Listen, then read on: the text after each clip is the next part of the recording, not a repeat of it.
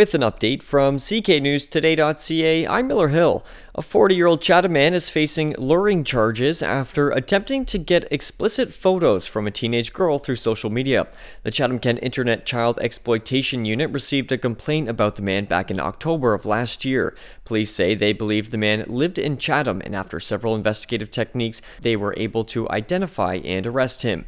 He was charged with 2 counts of luring. The man was released on multiple conditions with a future court date. Police say no other information is going to be released. The investigation is ongoing. Chatham residents have the chance to help kids keep active on the ice and possibly win some cash while doing so.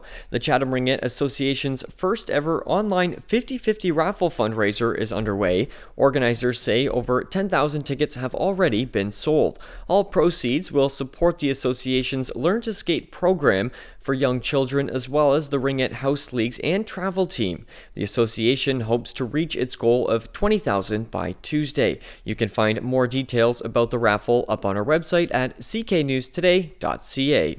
A new variety performance is coming to downtown Chatham next month. The Thames River Review is set for February 10th at Turns and Tales. The event will feature stories, a loud whistling competition with prizes, and a quiz about Chatham-Kent. The review is part of the Winter Mini Art Crawl event in downtown Chatham.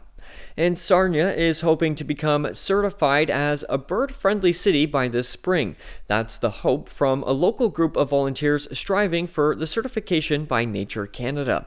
Chairperson John Cook says the second Saturday of May is World Migratory Bird Day, so ideally they would like to announce the certification on that day.